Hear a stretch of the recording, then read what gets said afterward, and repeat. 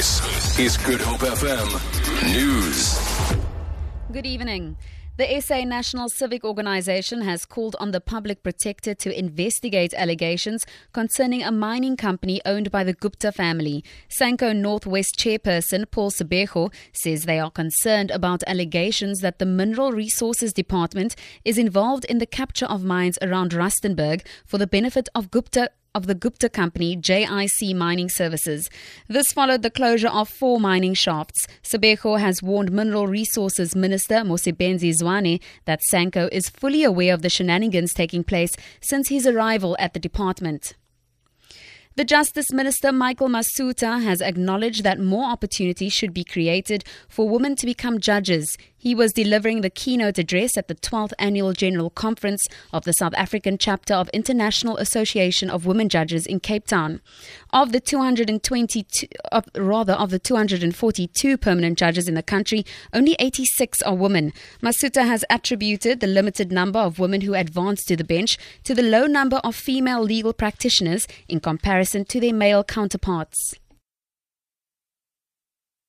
I'm advised by the General Counsel of the Bar that as at the end of April 2016, women made 742 of the total number of 2,826 registered members as practicing advocates on their roll.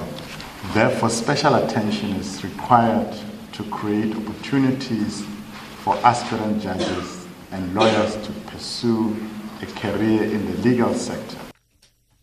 The Academic Congress Union, a breakaway party from the National Freedom Party, says it fully supports the plight of tertiary students and the implementation of free education at institutions of higher learning.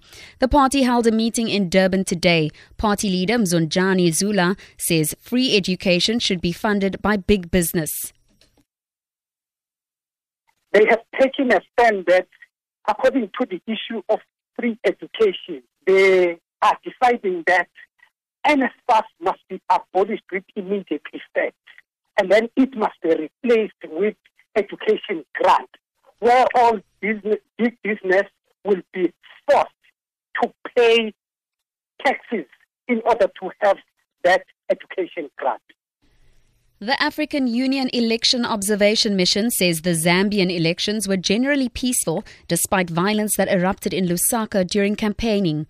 Zambian President Edgar Lungu is leading the race. Speaking in Lusaka, former Nigerian president and leader of the AUEM, Goodluck Jonathan, claimed the media had been biased.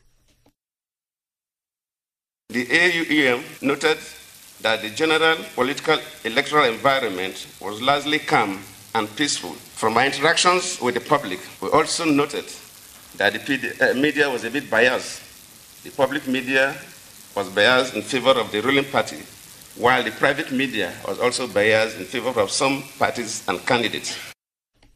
For Good Hope FM News, I'm Tamara Mitrovic.